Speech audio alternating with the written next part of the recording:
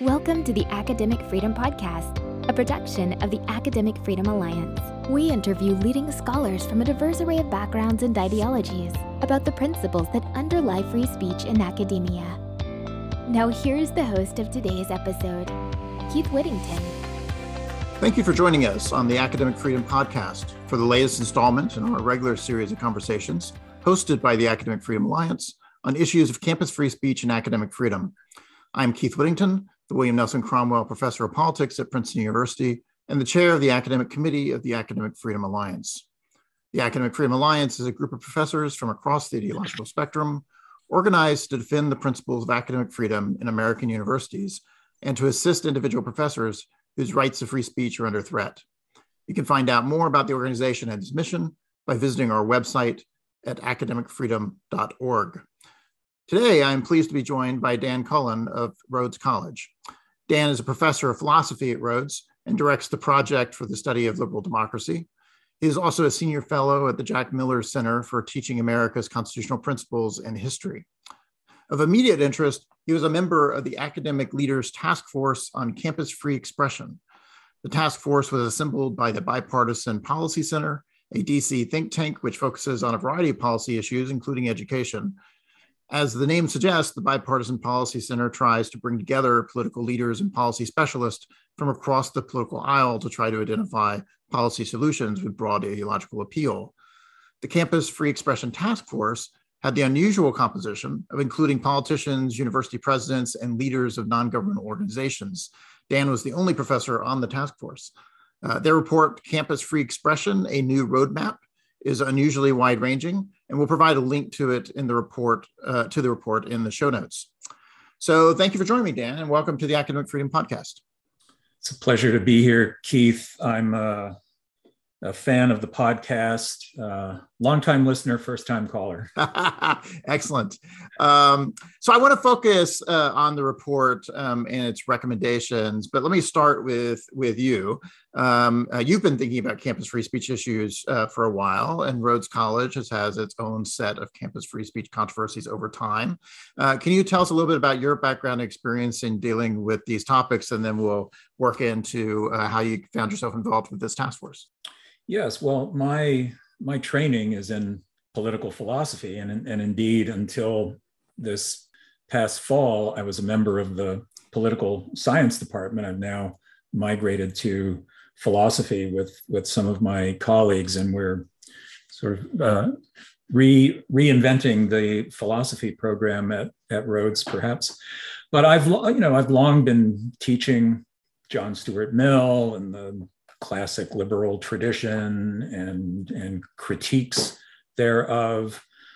I think around 2015 and certainly in 2017 with the Charles Murray episode at Middlebury, I took a closer look at the campus free speech issues. I mean, I started my academic career more than 30 years ago when this was the issue, right? And it occurred to me recently that in a way I've spent my entire professional life living in the environment where campus free speech and challenges and accusations of a tension between freedom and equality were manifest everywhere. And just recently, I was looking back on some writings from that period to get a sense of what was being said then, and how have predictions for the future panned out. But two of my children attended Middlebury, and so I had and we're very happy there, and that really got my attention because Middlebury was a school very much like Rhodes, and I had friends there, and so on.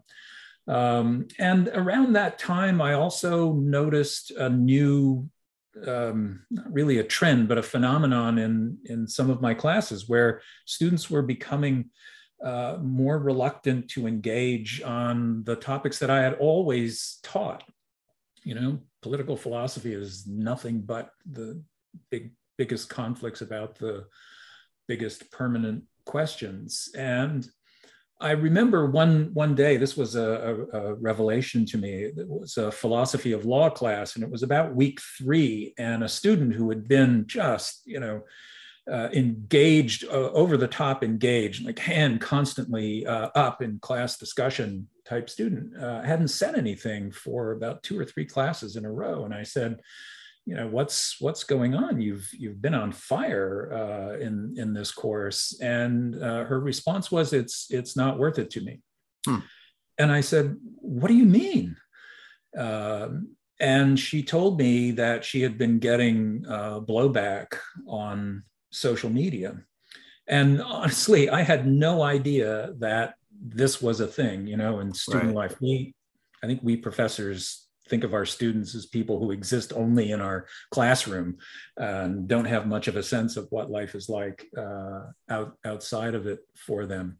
But I thought that was really, it was both, tremendously disconcerting, but it was new to me. And now that's really become a palpable problem on campus. And I can say more about what I discovered in that regard recently from teaching a course this past semester on the topic. But also, lastly, a couple of years ago, I was asked to be on a campus-wide committee to look at our policies regarding freedom of speech, freedom of inquiry.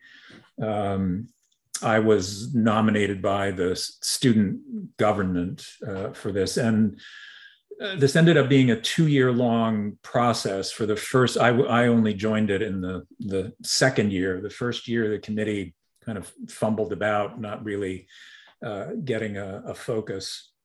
In the second year, we did more. And in part, I asked members of the committee to read your book and a couple of other excellent sources on this topic. But nothing has been done with the report that was finished 2 years ago. It was delivered to our then president, who has since departed.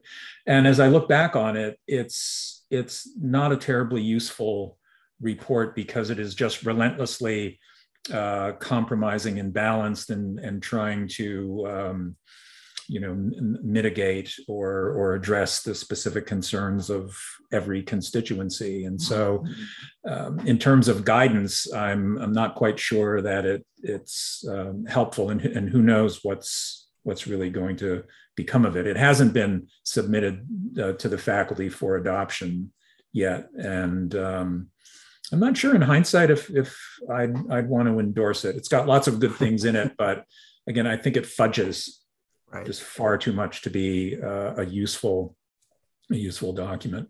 So at the time when you all turned in the report to the president's office, were you reasonably happy with it? And only in hindsight do you look back on it and think, oh, this was too compromised, or even at the time were you not terribly happy? I think I was, I'll say, happy enough. I've discovered that if you want to really make change in an institution as complex and diverse as a university, you need to be seeking compromise all the time.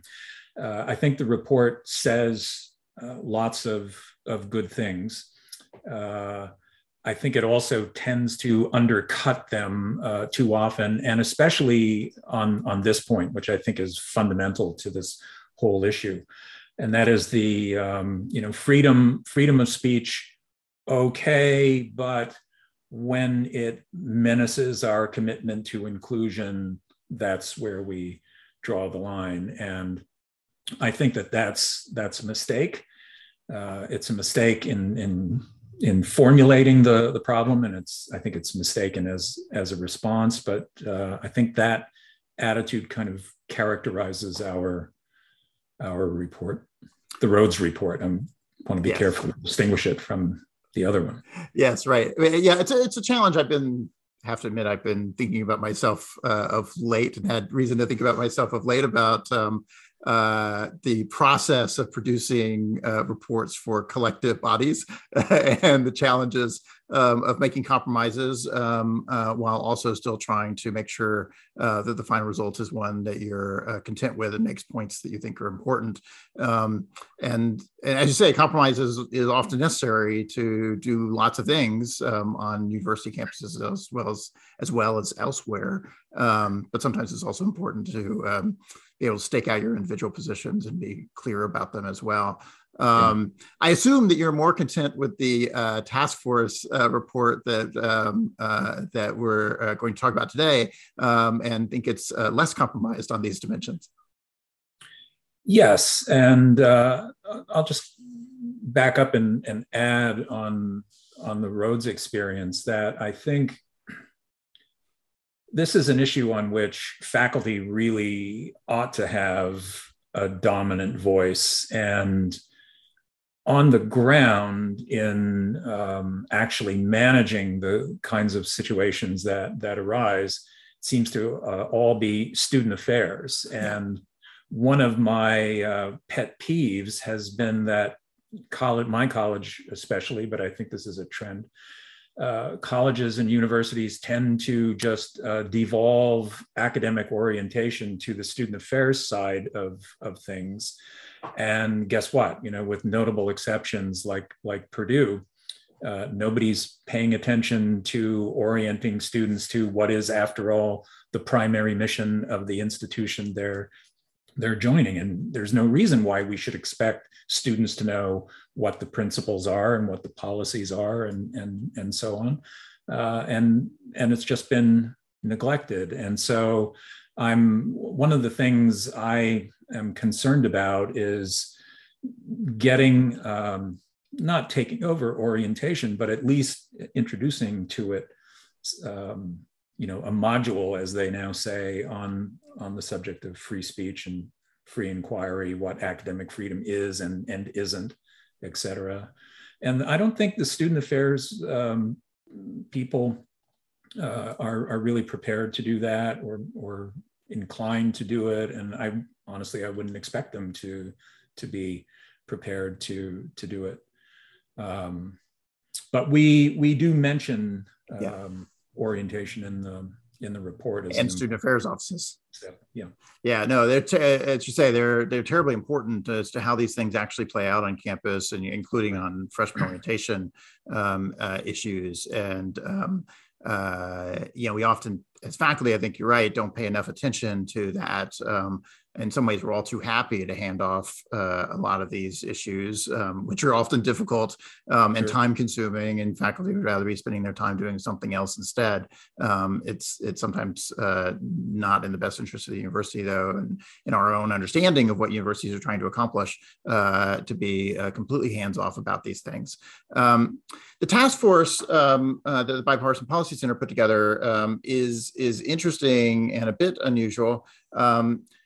Partially because it was put together by a DC think tank, which is not the first place you think of as focused on these questions and these kinds of issues, and because it includes a lot of high-level university and societal leaders on the membership of the task force. As you say, this is in some ways faculty ought to be front and center on these issues. The task force is not designed to have faculty front and center, but that provides also, I think, a very interesting perspective as to how the report winds up being written and what kinds of issues it addresses. I think it does it in ways that a completely faculty-driven report wouldn't be thinking about in quite the same way, and wouldn't have said all the things that the task force wound up saying. So how did your involvement in the task force come about, and why were you interested in doing it when you got the call? Yeah, well, it started with an invitation a couple of years ago, maybe 2.5 years ago now, to a conference at Boca Raton, Florida. I grew up in Montreal, so I was in. I didn't have to read any further, and I assume it's scheduled during the winter, so take maximum advantage of the contrast. Yeah, it was like winter everywhere, but in Boca Raton. And it was a much larger group, and there were a few other professors there. There was a slew of deans and associate deans and a large number of college presidents and a couple of people from foundations, I think, and a representative from First Amendment Watch, which I hadn't known of. That's been a great discovery for me. And we had a wide-ranging discussion about what we think is going wrong on campus and what, if anything, is going right. And it really was interesting. I mean, I criticized student affairs folks a few moments ago, but I understand, and because of my experience on the task force now and with this original meeting, I understand their perspective better than I did. And I get that they have to keep the peace on campus, and they have a defensible interest in doing so, and campus life is more complicated than it has ever been before, not just because of more diversity, but social media, obviously. And when they talk about their concerns for student safety and emotional well-being, it's genuine. But I did detect, I thought, a kind of consistent refrain or undertone that, when the discussion of ideas impacts that emotional well-being, we take that as a problem that ought to be solved in the direction of trying to pacify things, reduce tension, and so on. And as you've pointed out numerous times, the faculty role is to, one could say, disturb, right? To generate unease. And that's also going to involve necessarily some emotional unease and indeed offense. But that's part of the bargain of the higher education enterprise. So it was interesting to talk through that and share perspectives and see that I think we all agreed that there was not a healthy climate on campus, but we were not agreed about the way forward and exact steps to make things better. But that was revelatory, and the task force was then put together with a smaller group from, I think almost everybody on the ultimate task force was at the Boca Raton meeting, and it predominantly university presidents. And I found that an interesting experience too. I think you referred recently in your conversation with the president of Claremont to the job of university president being like the mayor of a town. Either you said that or he did, and I think that's quite apt. They need to worry about the food service and Wi-Fi and not just the needs of faculty, let alone students. But I, from my own experience, long experience teaching, I've come around to the view that there isn't going to be any significant institutional change or cultural change unless it's driven from the top. That presidents really do have the bully pulpit, and faculty initiatives or initiatives coming from outside, they're not going to make a change if the president is not on board. Once you have the president on board, things can happen. I'll give you one small example of that. A few years ago, I invited John Roush to speak. He's been to Rhodes a few times, but I scheduled an event for him. He hadn't published his new book yet, but it was on the question of free speech on campus. And I had Jim Stoner, Allison Stanger, Jonathan Marks, and Laura Beth Nielsen from Northwestern on, just a spectacular program, spectacular panel that I had designed especially for first-year students to attend as part of their relatively new first-year seminar. And there was no interest on the part of the supervisors of the freshman orientation program to have students attend this. And I think it was essentially boycotted, but that may be too strong. And was your sense they were actually hostile to it, or just that didn't fit their plans, and so they just didn't bother? Both. Yeah. But the fact that it didn't fit their plan to me was shocking when I saw what their plan was going to be for that hour and 50 minutes that day. But this was interesting. That very day, same visit, our college president agreed to host a lunch discussion with all the principals, including Jonathan. And I think 85 faculty turned up for that. Wow. And it's because the president was there. Yeah. And they were interested in hearing what the president thought about these issues. And it was a great discussion. So yeah, when the president talks, people listen. Yeah, it's an interesting example of the bully pulpit and the significance of having the president on board just to draw attention to the issues. I can certainly imagine this is also an example where if the president had been on board at the right time, maybe the answer would have been different from student affairs about whether or not this could be incorporated into freshman orientation in general. And one virtue of presidents is they actually oversee all the little pieces of the bureaucracy. The faculty don't have much leverage over, as well as don't really understand very well. Right. Yeah. So what was the process for the task force? How to actually go about its business and do its work over time? Well, it was led by two governors, former governors, Jim Douglas and Christine Gregoire, and so the bipartisan flavor of the whole thing was there at the top. And they did a good job steering the committee through discussions. We might have had at least a dozen sessions. Some were webinars that we sponsored to discuss some particular issues of interest to us. But really, we started by just sharing our views about what we thought was going well and what was going badly on campus. And then with the help, which was crucial, I think, of Jackie Pfeffer Merrill and Steve Hayward, who were behind, not so much behind the scenes, but helping us with data and things like that, and ultimately played a key role in drafting the report.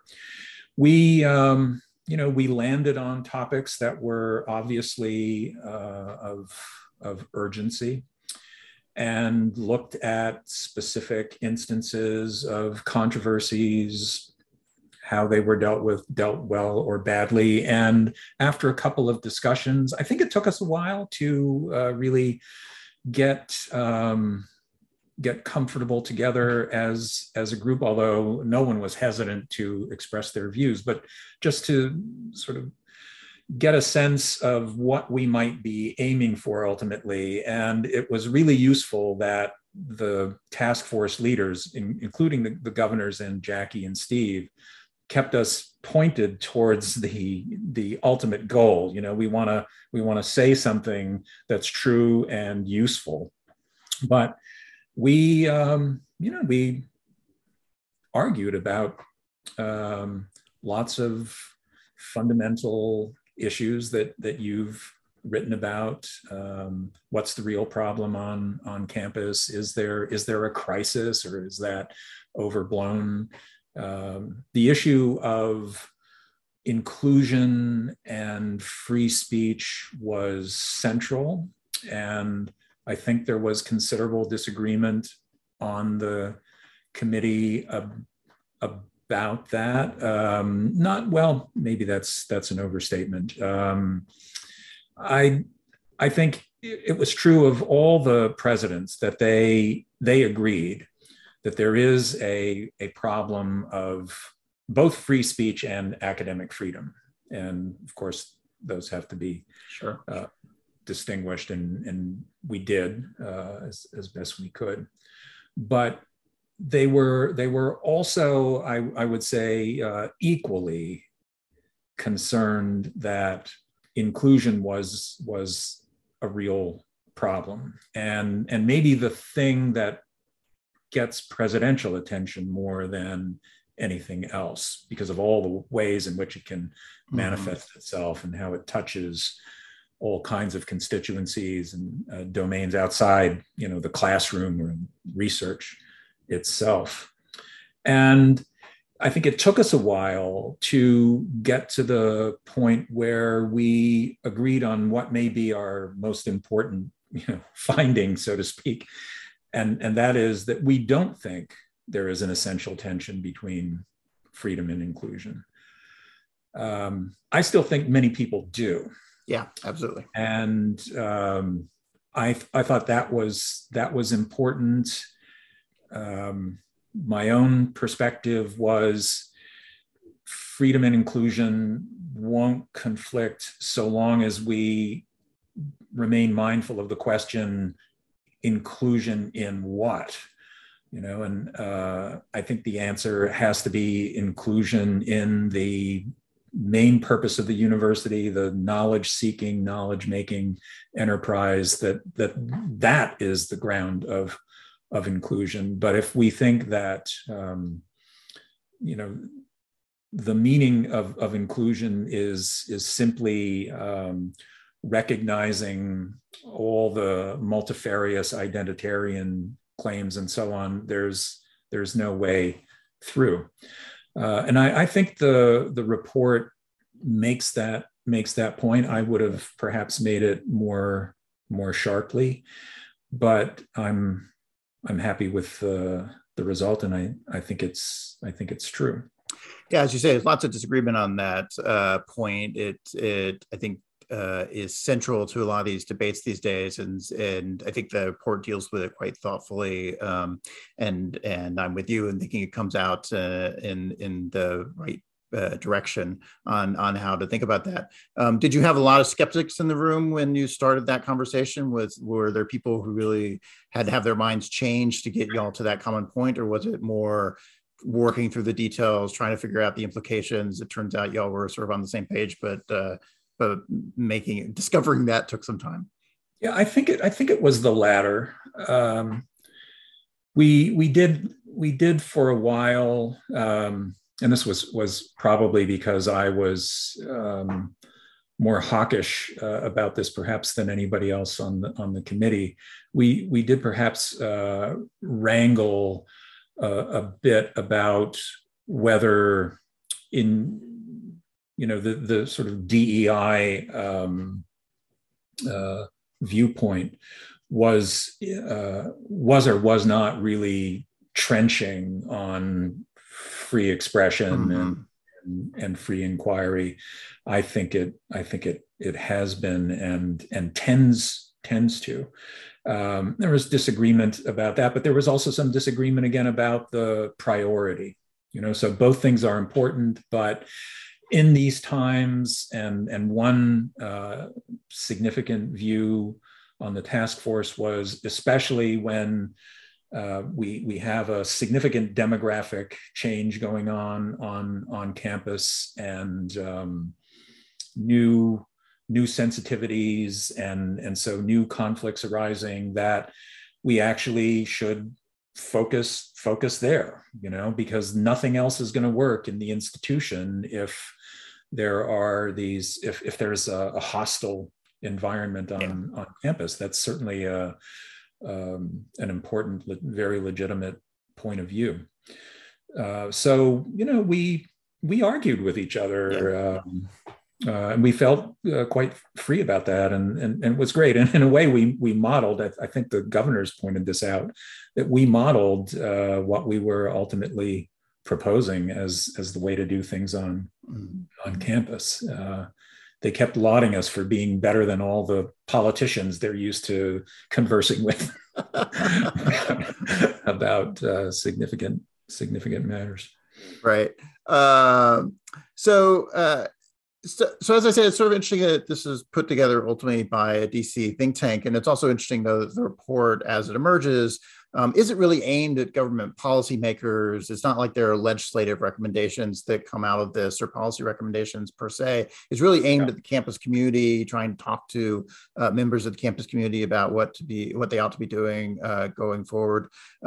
Was there ever a moment where the task force was really thinking this should be speaking to a political audience instead? There's a policymaking role for government here, and we should be addressing that. Or was the plan all along to say, no, the goal ought to be to talk to university presidents and other administrators about how to think about these things on the campus itself? Yeah, that's a good question.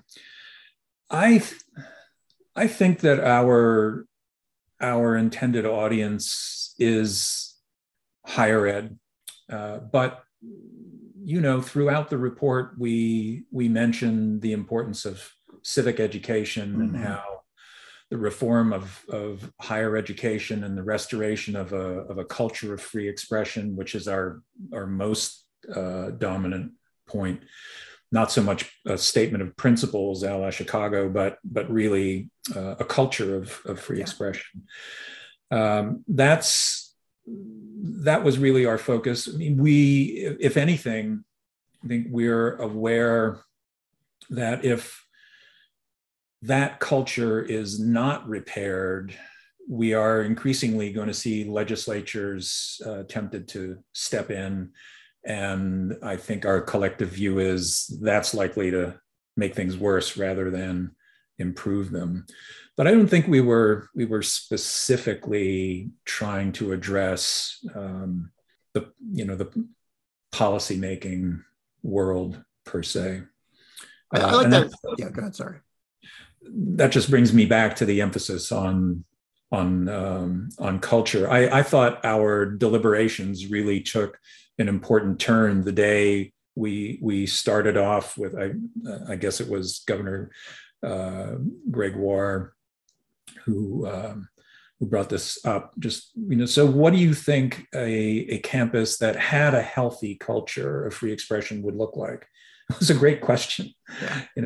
I'm used to think in terms of negative events and trauma and so on. But what does a healthy environment look like? And that was interesting. And I think at that point we had really closed the book on the issue that I had been pushing. Like, don't we really want to say the Chicago principles are the right statement of principles to look? It's important, but just as posting the 10 commandments isn't going to lead to the moral reform that some people think it might, a statement of principles from the top of the pyramid is not going to actually change things unless there's buy-in throughout the institution. So that once we all agreed that was the crucial thing to concentrate on, I think the contours of the whole report then came into view. Yeah, I think that's a really valuable element of the report. I think principles and statements of principles are ultimately quite important. We need to be right about the principles and think them through, and we're not always very clear on those. And so actually trying to get those out is a critical thing to do. And so I value those opportunities, but thinking about the culture is also terribly important. And the report does a very nice job of really focusing our attention on let's think about the nuances. Let's not just think about who's right and who's wrong, but try to think about how do you build an environment that is a healthy one and contributes to what it is we're ultimately trying to do here, which is to think through ideas and learn things ultimately. And I think that's also a very fruitful kind of project, and the report does it in an interesting way. And I'll say, I think my colleagues persuaded me that indeed it does make sense, and it's just inevitable given the diversity of higher ed in America, that schools are going to approach this in different ways, and they do have their own history, and they have their own sense of mission. I think for a long time I was pushing the line that, look, even if you have a denominational college, which of course has a right and the freedom to make its faith commitment central to its curriculum, if it's also going to bill itself as an educational institution, doesn't it have to subscribe to something pretty close to the Chicago principles? Right. And it was interesting. We had an entire session with Robert Zimmer, and I think Robbie George was part of it as well. And we had an additional number of college presidents participate, and not one was in agreement with Zimmer about the Chicago principles being the way to go. And right. Maybe that's just territoriality, right? That our institution is our institution. But I thought that was quite interesting, and I hadn't expected it, but I'm coming around to that view. So let me ask you more about that then, because I've heard similar things, and not just in that specific context, but in other kinds of contexts where university presidents across the country are not all necessarily fully on board with embracing the kind of thing that the Chicago Principles does.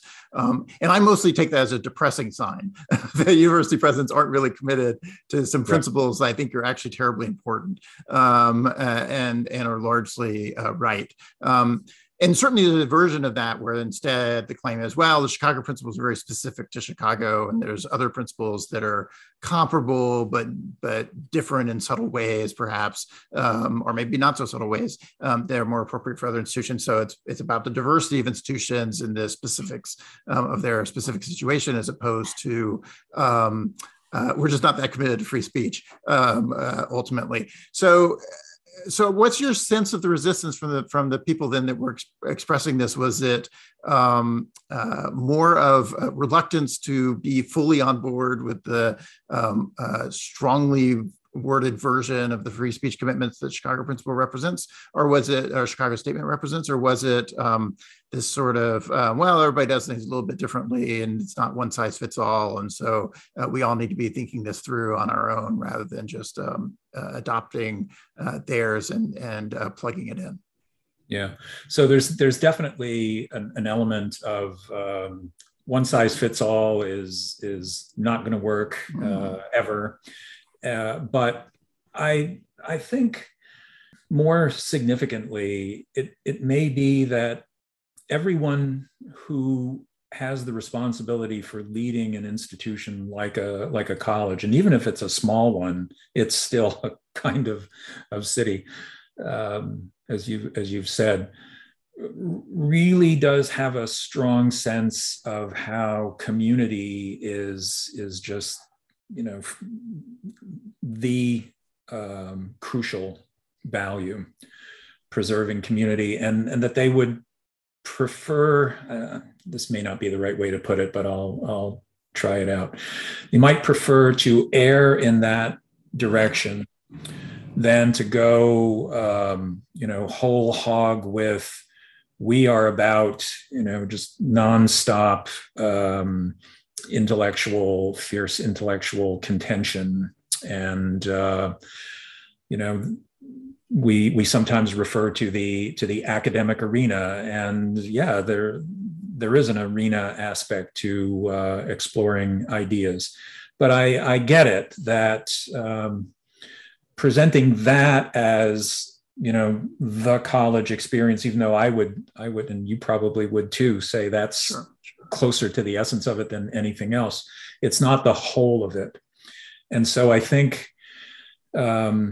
everybody felt that, they just had to mitigate the Chicago tone and even the substance some, yeah. but without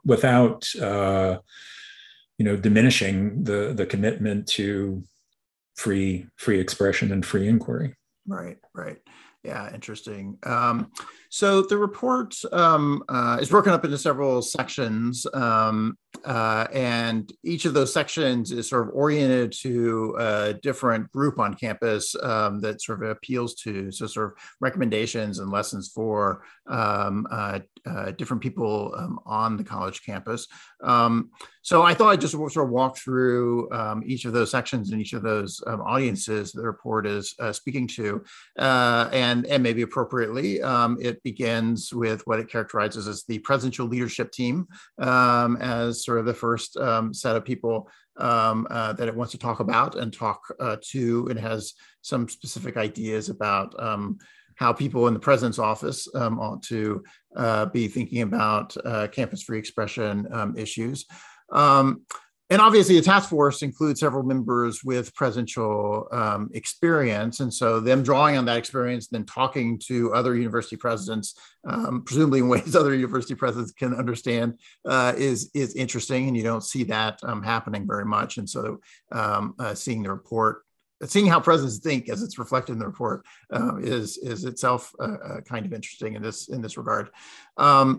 But and as you noted, the task force thinks that the university presidents have an important and active role to play in promoting a healthy free speech environment on college campuses. They can't just sit back and leave this to others. And we touched on already sort of a part of why presidents are so important. But I wonder if you want to elaborate some on what it is presidents ought to be doing on their college campuses in order to try to build that healthier environment. Does the task force has some kind of specific recommendations about that? But just say more. What are your sort of conclusions in thinking about what should presidents be doing if this is something they want to be working on? Right.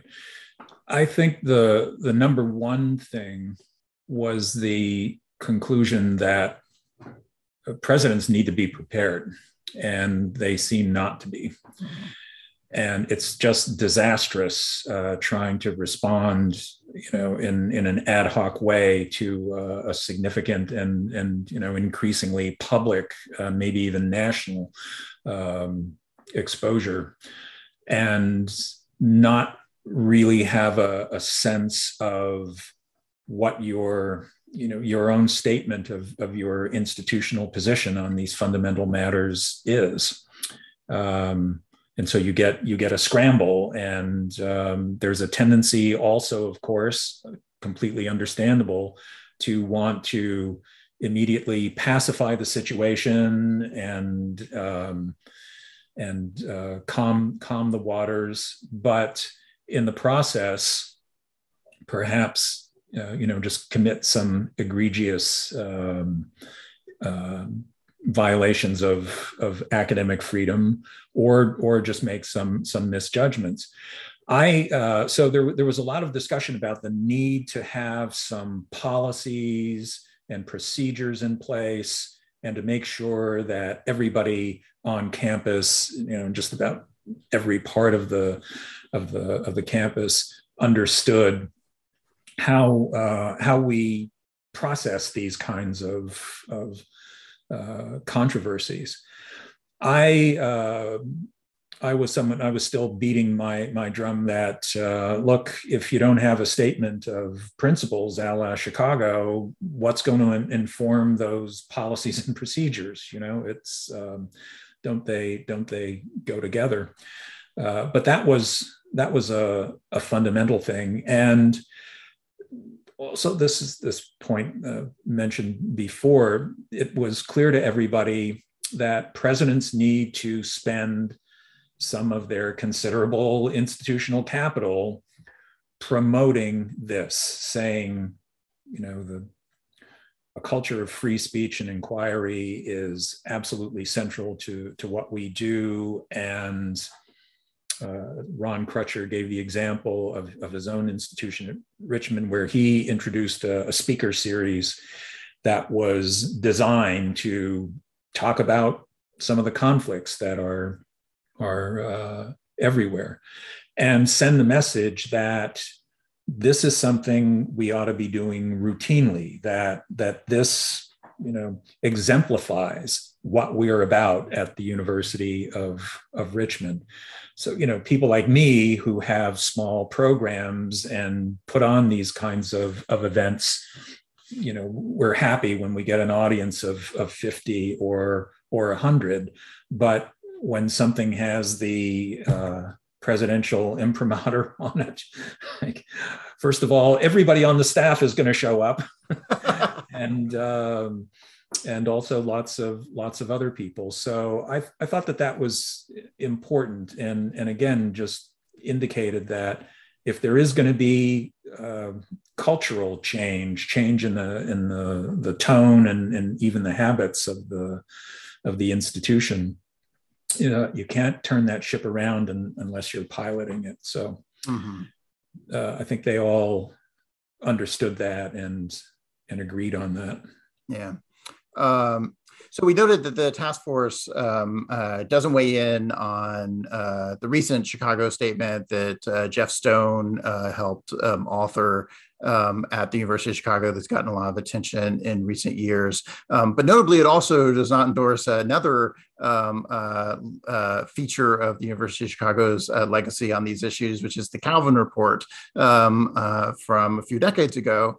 The Calvin Report argued that universities, as institutions, should avoid speaking in an institutional voice about contested public issues, but should instead simply be a forum in which diverse voices can be heard on those issues. So presidents of universities should largely be silent on these kind of issues, and it's the faculty and other members of the campus community who ought to be talking, and they'll say lots of different conflicting things about these issues. The report doesn't endorse that view. It doesn't say this is what your president should be doing. They should stick to this. Instead, has this interesting language where it urges presidents to be thoughtful about how the university ought to take institutional positions and on what kinds of issues.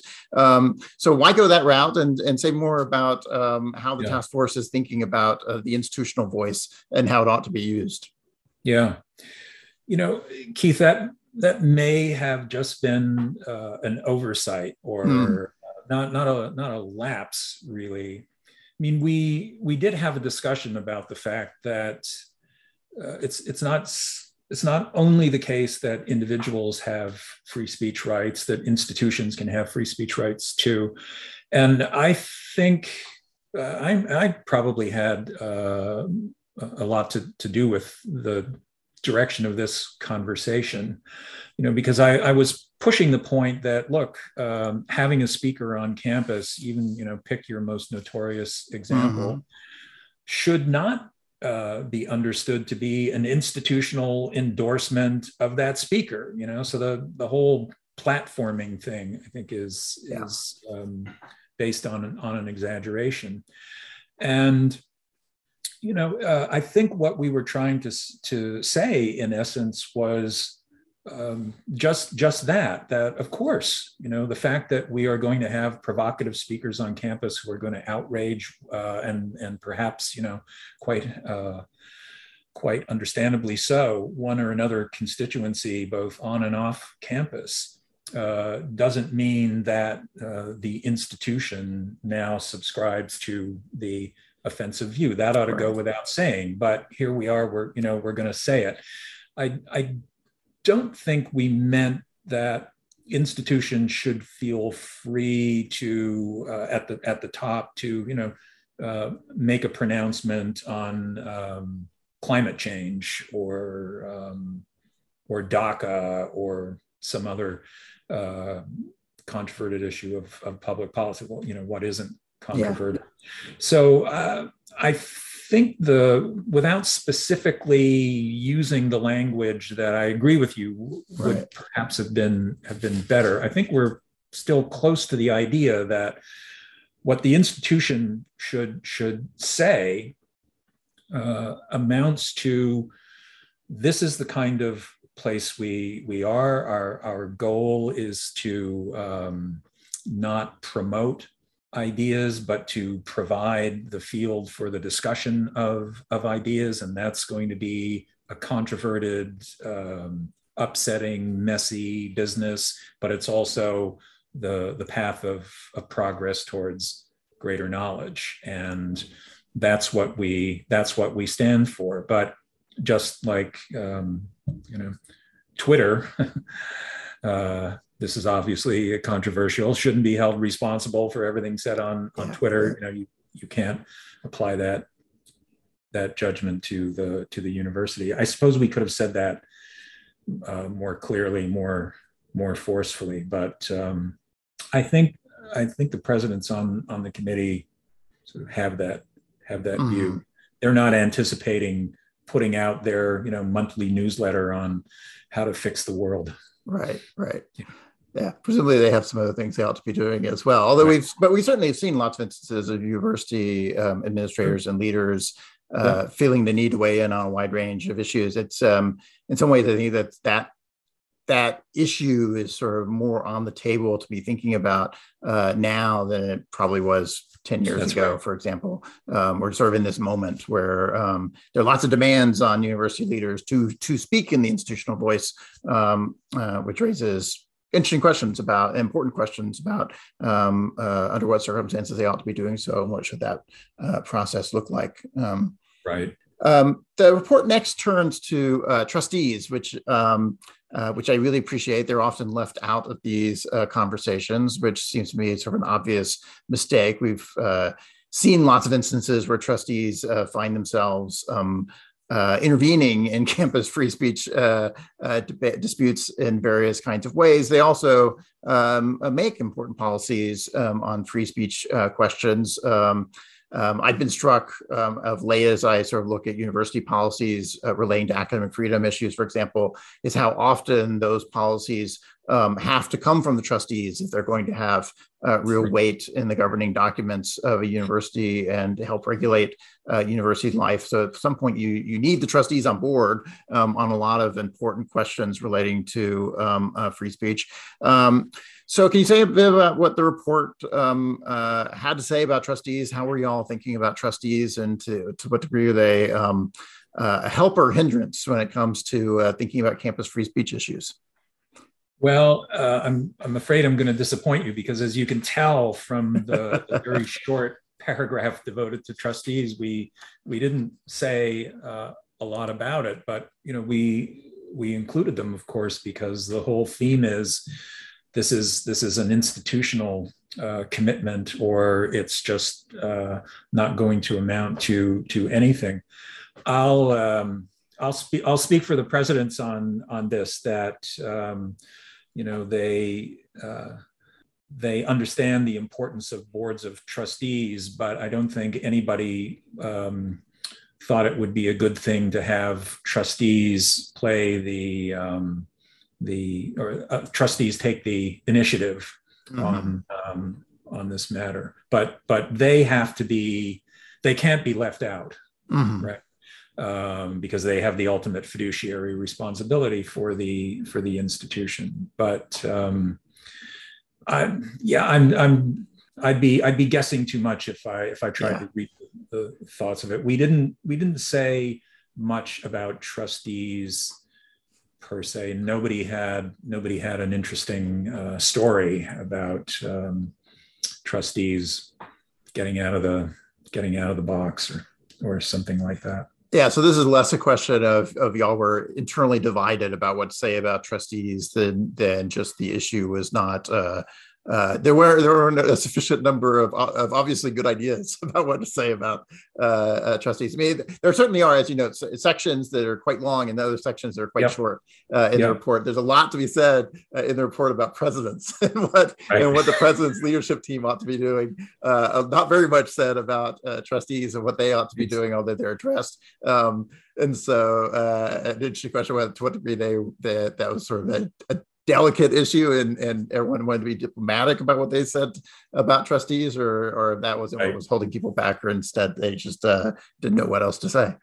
Right. I underlined something in our section, which was one way that trustees might play a role is through supporting well-designed campus climate surveys. Well, I don't think anybody wants to turn the survey over to the trustees because those are often used as leverage. But I think we were serious that trustees should be made aware that indeed there is often a serious, free inquiry culture problem on their campus, something to pay attention to, that it would be appropriate to include them in some of these scenarios, tabletop exercises, I think we call them, that they should know about that. I mean, in my experience, the trustees show up and they get a really rosy scenario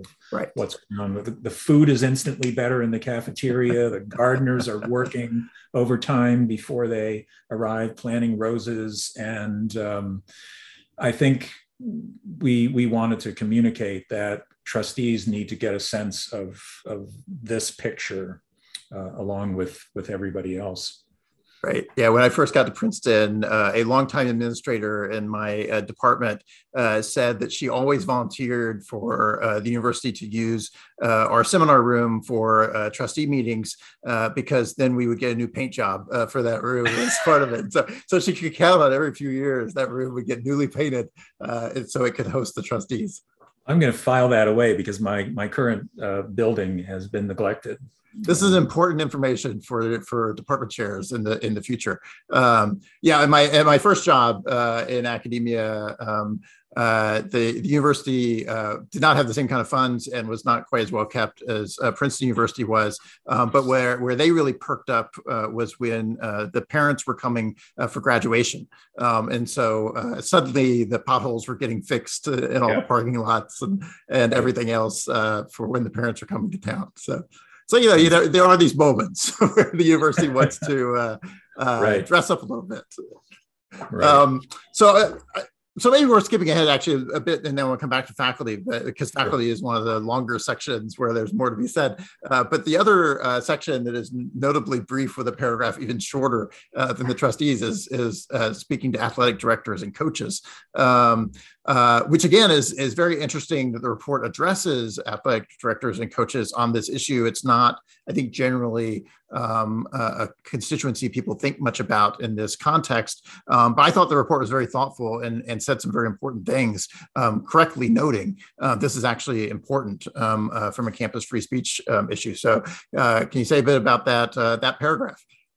Yeah, we didn't have extensive discussions of this, but some of our members were at D1 institutions where sports is a big deal, to say the least. And, they were aware of the recent issue of really a kind of revolution, I think, in college athletics, having to do with name, image, likeness, and so on. But we were also mindful of the examples that were going on here and there of, athletes taking a knee. Right. And that led to the issue or the dimension of the main issue. Look, there can be free speech related concerns that spring up in just about any part of the college, and we shouldn't leave athletics out. It's an important part of the life of students. And we don't have a lot to say about it, other, I think, than sending the message to those who run athletic programs that the institution's commitment to free speech, free inquiry principles isn't something that just ends at the classroom door. You need to take that seriously too. I think we may have heard some examples of coaches or athletic directors, bringing the hammer down on athletes who wanted to express themselves in the athletic domain. It's a really interesting issue about how we should cope with that. But we don't say a lot about it. But again, it's intended to make the point that there are some genuine speech-related, freedom-related matters here, and athletics doesn't have a blank check to run its own shop. Yeah, athletics is a weird animal in the context of universities.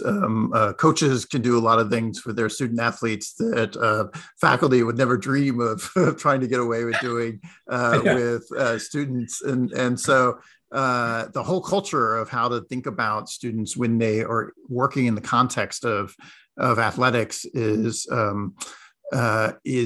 quite different and puts real pressure on core features of what universities care about more generally, and including ways in which the sort of solidarity and team emphasis of sports can really lead to trying to quash any dissent or expression that individual students might want to engage in for all kinds of reasons. And I do appreciate the report at least trying to grapple with that and call attention to the fact that, as you say, the sort of larger concerns and values of the university really shouldn't stop not only at the classroom door, but they shouldn't stop at the stadium gates either. They ought to extend into this athletic arena, which often is sort of a domain of its own. Yeah. I mean, we're always talking about on campuses, especially I think D3 schools, where we make the point of saying students are here for academics first, and coaches need to understand that while they'd like to start their practice at 2:00 on Friday afternoon, that's a bridge too far. So we want to bring athletics into the greater campus purview, but in that way. But on this issue, they should also know what's being said, what our policies are, think about the questions, contribute to the discussion. That would be a good thing. Right.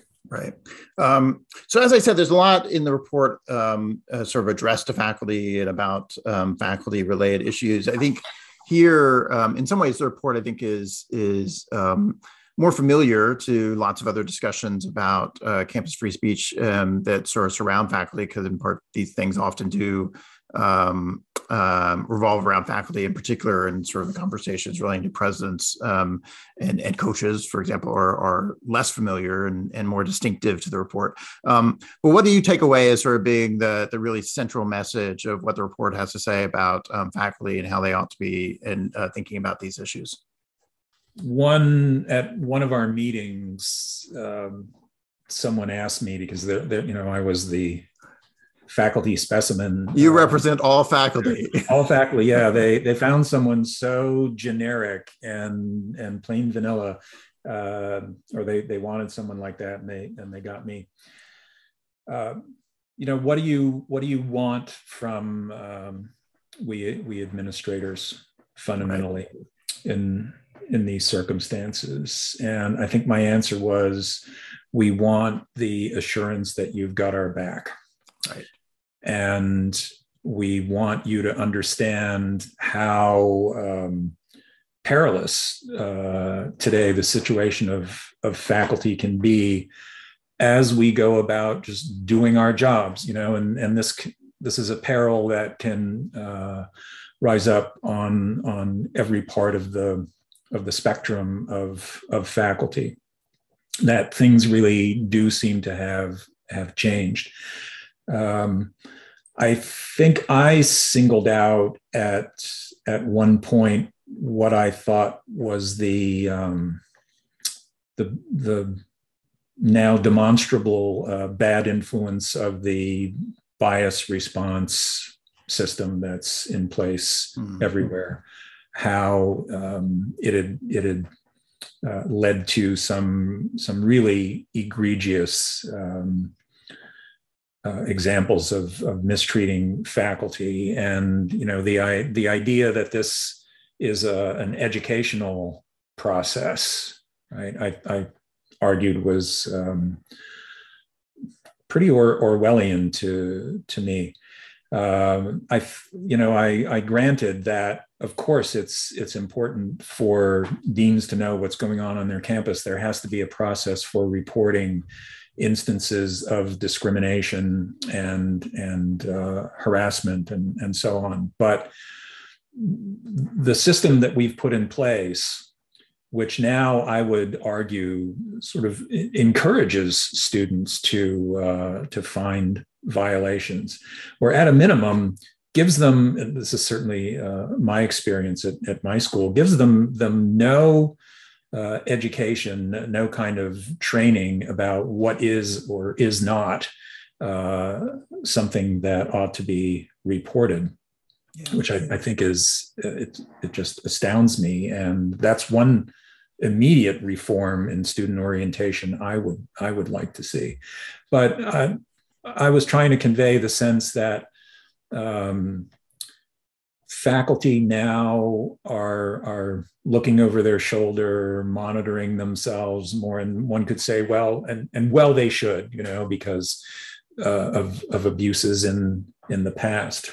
But I think it's unequivocal that it's led to an atmospheric change in the classroom. And as I mentioned, I've noticed it. And, is it a crisis? Yeah. What's the data? That's always going to be argued. I haven't met anybody in my experience who didn't have a story to tell about their institution. So I think the report says the right things about what students ought to expect in a classroom, and makes the point that, if your expectation is that you are not going to be uncomfortable or occasionally be offended or take objection to something, then you're just, fundamentally misunderstanding the thing that we do here, and that the appropriate, the first response to hearing something objectionable ought to be to go ahead and object to it, not necessarily rush to report it to an authority. I think we could have been stronger on that score, but that's my own territorial interest. I think we said the right things and said them sufficiently forcefully in that section, and emphasize. I like the fact that we emphasize that we've got to not simply tolerate controversy when it pops up, but actually invite it and seek disagreement, and just explain that that's what we do, right? It's part of the whole process, from discussing books in a class through peer review. That what we do is relentlessly critical, evaluative, and the fact that a teacher gives you a C on a paper doesn't mean that the teacher hates you or doesn't respect your worth, et cetera. But students need to learn that. There's no reason why we should expect them to know that what we often call the rough and tumble of the classroom is the way things operate. And indeed, there are limits to that everybody has to be aware of. But I think that's what we were trying to say, that something has gone wrong on most college campuses. At that Boca Raton meeting, we were just going around the room in one sentence saying what we thought was significant on our campus, and another professor offered this: my students won't speak up in class anymore, and I feel constrained. And I thought that exactly captured my own experience. And I think I mentioned that, every other week to the committee. And in this section of the report, I think we're trying to address that. Yeah, as you say, if there aren't intellectual controversies occurring on your campus, then you're doing something wrong. Ultimately, universities ought to be places where we expect those kinds of controversies to be occupying our attention. That's why we're interesting and exciting places in some ways, is precisely in order to spur those kind of controversies and engage them. But clearly we have some difficulty actually sustaining people's commitment to those kinds of notions. Your point in when you start out of saying what faculty really need out of their administrators is a willingness to have their back when controversies erupt over things that are within bounds about what professors have done. Obviously, there are occasions when you can't have the professors back if they're behaving in ways they shouldn't be behaving. It's a core feature of what has spurred the creation and growth of the Academic Freedom Alliance was the extent to which faculty all over the country, left, right, and center, don't feel confident that administrators have their back, worry instead that administrators are going to be on the other side of these disputes and are going to be way too quick to abandon them rather than stand up for them when someone complains, which is just terribly unfortunate. Yeah. In the meeting we had with Robert Zimmer, I think I can disclose this. The last point he made, which has stayed with me, this was months and months and months ago, was that at the end of a week on a Friday afternoon, a university president shouldn't look back and think because things had been quiet, no crisis of any kind, that this was a good week. He said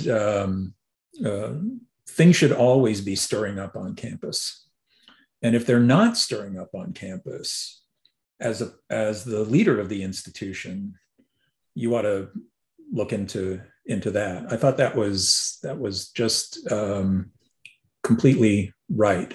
Stirring in the right way. That we should always be in a mindful of where the ferment is in this domain of study or that. So peace is overrated. Yeah. And of course, what a lot of people don't see from the outside is how much there are genuine intellectual controversies being stirred up on campus that don't result in people screaming at each other on YouTube. And so it's a lot of the intellectual engagement and disagreement and debate that occurs on campus is occurring very routinely in very ordinary ways and very peaceful ways in seminar rooms and laboratories and the like. And you certainly want to be encouraging that as well as the occasional moment where where there are more fireworks that might be involved. So the last component of the report turns to student affairs. They are the student affairs administrators on college campuses are on the front line of a lot of free speech controversies. They are trying to manage those controversies as they break out among student groups. Their central mission in some ways is less about the intellectual life of the institution, but as you say, making sure everybody gets along with one another reasonably well. And that's a somewhat different mission, but an important one that also needs to be performed on university campuses. We occasionally find student affairs administrators are themselves at the heart of controversies, as has recently happened at Yale Law School, for example. So what do student affairs administrators need to know about free speech? And from your perspective, are they in general doing a good job on this front? Yeah.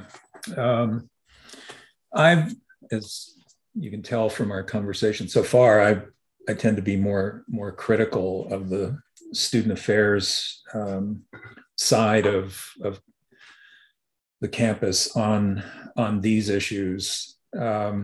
And so I might have a somewhat different view from the report itself. I think there's a problem that we might have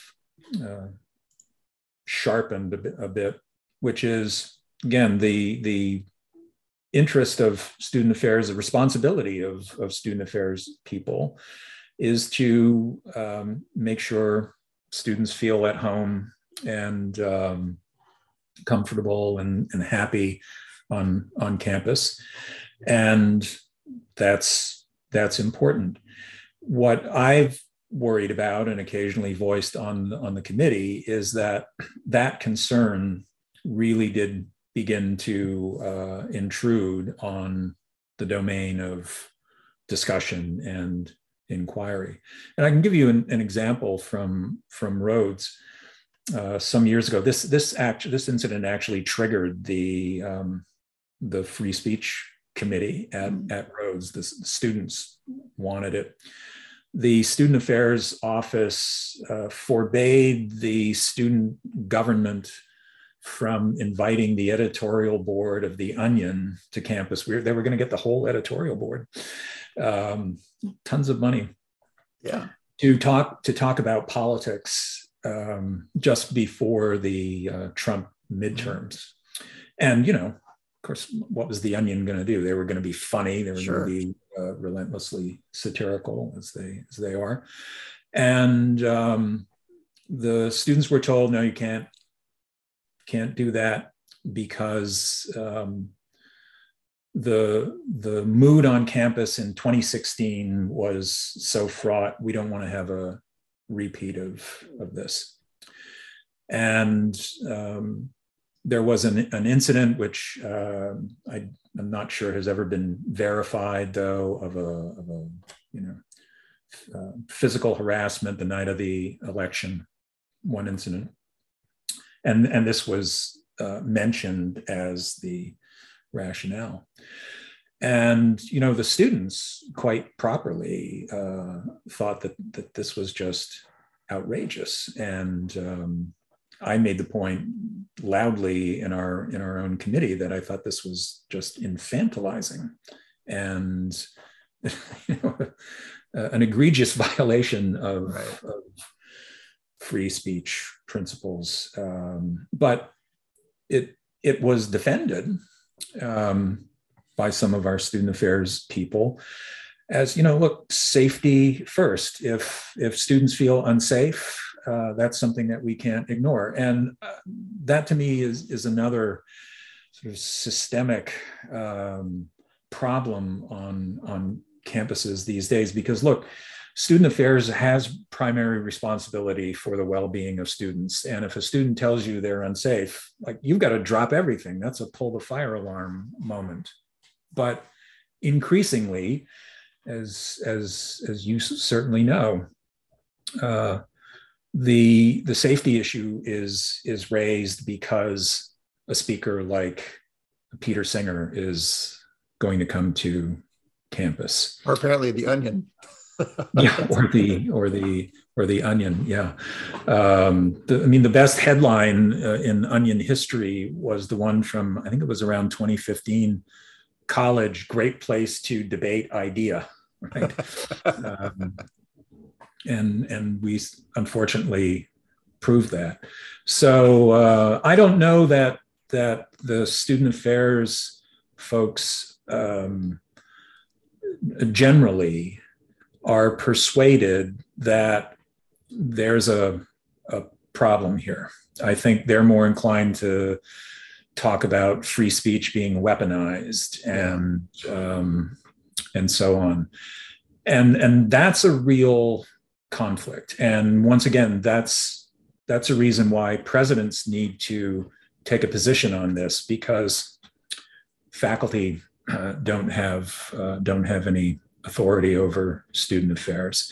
And I think there's been a kind of drift in allowing student affairs to have primary responsibility for, as I said earlier, I think initiating students into the culture of the college or the university. And that's not their skill set. That's what we ought to be doing. And so how many of us are going to volunteer to do that, right? That's going to come next, and that's for real. But I think that is part of the problem. I don't know that the report puts it anywhere close to that. But that was a perspective that I kept bringing to our discussions. Yeah, it's a real challenge, and this drift has been very frustrating about the safetyism in that regard, because as you say, if there's a genuine safety issue, it is a sort of drop everything moment in order to try to address. And as we sort of inflate that rhetoric, one of the depressing features of that, not only does it mean that it sort of overrides a lot of other important things we ought to be doing on university campuses, but it's harder and harder to tell when is that moment when in fact you need to drop everything and you actually need to respond, because there are genuine safety issues here. We've just lost the capacity to be able to adequately separate out those things in quite troubling ways, even given their core mission of student administrators think that student affairs people think that preserving student safety is crucial to what they ought to be doing. It also ought to be very important to determine, well, when is safety actually at stake and when is it not so much? Right. So I think the report is sending its general message again that you too, student affairs staffers, have an important role to play in fostering a culture of free expression and free inquiry. And I don't disagree with any of that. I do think in their case there is going to be more of a lingering tension between the commitment to diversity, equity, inclusion as they understand it, and free speech and inquiry. And again, there doesn't have to be, but there's got to be some kind of breakthrough there. And honestly, student affairs staffers and faculty, how often do they talk about important topics? Maybe they will serve on committees together, but that's another reason to really have an institutional conversation and to find a way to do that so it's not going to be pro forma and a one and done sort of thing. But there's a lot of work to be done, and a lot of reading together and arguing together and working through scenarios, I think, and revisiting events like the Onion or the Peter Singer thing, and asking, on all sides, how did we handle this? What if anything went wrong? I think there's a real important dialogue that can happen there and needs to happen there. I mean, I've been very encouraged in some ways by my conversations with student affairs administrators over the last few years as I've been doing this kind of thing and talking to them. I often do find there's actually common ground here. There's openness on their part to actually thinking about some of these issues and trying to take them on board. A lot of these issues they have not thought about very carefully, and so they are often open to trying to think it through more carefully. And I also found it eye-opening to hear some of their stories about the ways in which students find themselves in conflict with one another, which, if what you're primarily dealing with is students in their dorm rooms, for example, that's a different experience to dealing with students in the seminar rooms.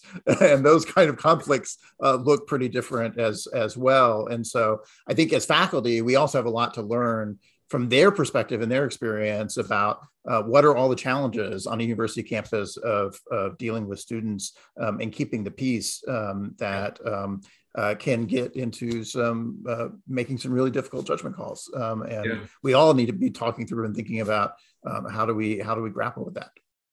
Yeah, I agree. And just so I'm not misunderstood, I think it's absolutely necessary that an institution has a code of conduct for students and faculty. We've got to have it, but we've got to have some significant discussion about why we have it and how it's interpreted and so on. And in my experience anyway, we just don't, we present these things to students, but we really don't do much. I asked one of my classes for some people who were RAs to discuss, how they would handle a situation, which is one of our scenarios in which a student puts up a flag in a dorm room and leads to a complaint, and the RA is the first line of response, and it turns out, they don't get any kind of instruction on this, even about what the policies are. And when you go and look at the university policies, you see everything is about, is it a fire hazard or not? But they don't touch the issue of whether this is an expressive freedom or not. And so we had some interesting discussions about flags, including the Nicki Minaj flag at Harvard, which became an issue. But it reinforced for me that on the residential side of the campus, which can be the most important part of life for the student, there's a lot going on there that faculty don't have much knowledge about, and certainly no control over, but issues arise there that are going to be, as you know, quite different from what comes up in the classroom, but we need to be talking about that too. Yeah, no, I think that's absolutely right. So I really appreciate your taking the time to walk through these issues and the report. It is a tremendously useful and interesting document. It takes a different angle on some kind of familiar issues, and I think people on university campuses would do really well to take a look at it. Certainly university leaders would do well to have a close look at it and try to think it through. Again, there's a link to the roadmap in the show notes for this episode of the podcast, and it can also be found on the website of the Bipartisan Policy Center. And again, that's the roadmap on campus free expression, which is the report of the Academic Leaders Task Force on Campus Free Expression, produced by the Bipartisan Policy Center. So thank you for joining us for this episode of the podcast. Please subscribe to the Academic Freedom Podcast through your favorite platform so that you don't miss an episode, and rate us on your platform, which will help others find our conversations on campus free speech and academic freedom. Thanks for joining us on the Academic Freedom Podcast. This has been a production of the Academic Freedom Alliance, or the AFA. We are a coalition of hundreds of faculty from a range of backgrounds and ideologies who are committed to defending the free speech rights of professors at colleges and universities. You can learn more about our organization at our website, academicfreedom.org. Thanks for tuning in, and we hope you'll join us next time on the Academic Freedom Podcast.